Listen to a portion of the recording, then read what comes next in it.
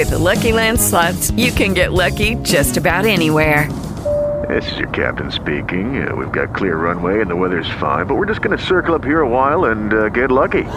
No, nothing like that. It's just these cash prizes add up quick. So I suggest you sit back, keep your tray table upright, and start getting lucky. Play for free at LuckyLandSlots.com. Are you feeling lucky? No purchase necessary. Void where prohibited by law. 18+ terms and conditions apply. See website for details. How well did you sleep last night?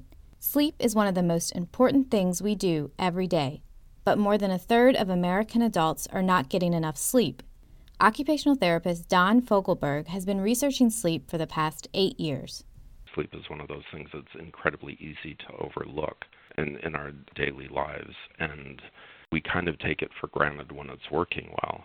But when it's not, the effects are so pervasive and detrimental that I'm really pleased that it's getting some attention. What happens when we're not sleeping well? We tend to not feel very well physically. We're often tired. We fatigue more easily. It affects how we think and our ability to focus on specific things. It impacts our ability to make decisions and judgments. And this is going to have pretty widespread impacts then on how we function in a whole variety of different occupations and things we do day to day, whether it's at work or school or out socializing with people. If you're worried about how a sleep problem is affecting your daily life and activities, Fogelberg recommends talking to an occupational therapist. I think initially what the occupational therapist would do would be to try and pinpoint what the difficulty is in causing sleep problem and get a better description of the type of problem that the person is having. Is it a problem with falling asleep? Is it a problem staying asleep once they get to sleep? Or is it a problem with the timing of their sleep?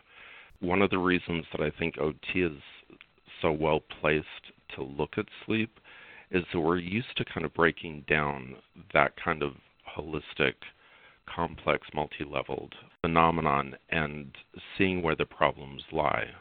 It's easy to say you need more sleep. It's harder to implement. Occupational therapy practitioners are experts in helping people create and adhere to new routines and habits. One of the other things that OTs can do to help people get better sleep would be to look at their daily routines and their habits, because we know that there are some things that make it more likely to get good sleep, like timing of exercise, timing of meals, when you have your last caffeine, etc.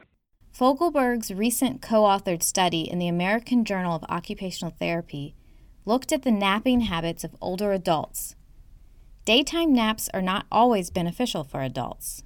If people aren't getting enough sleep at night, it's better to nap than not nap.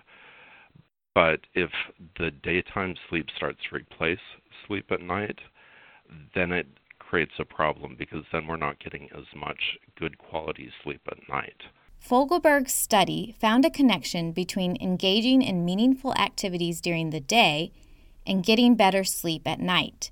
Fogelberg explains that connection.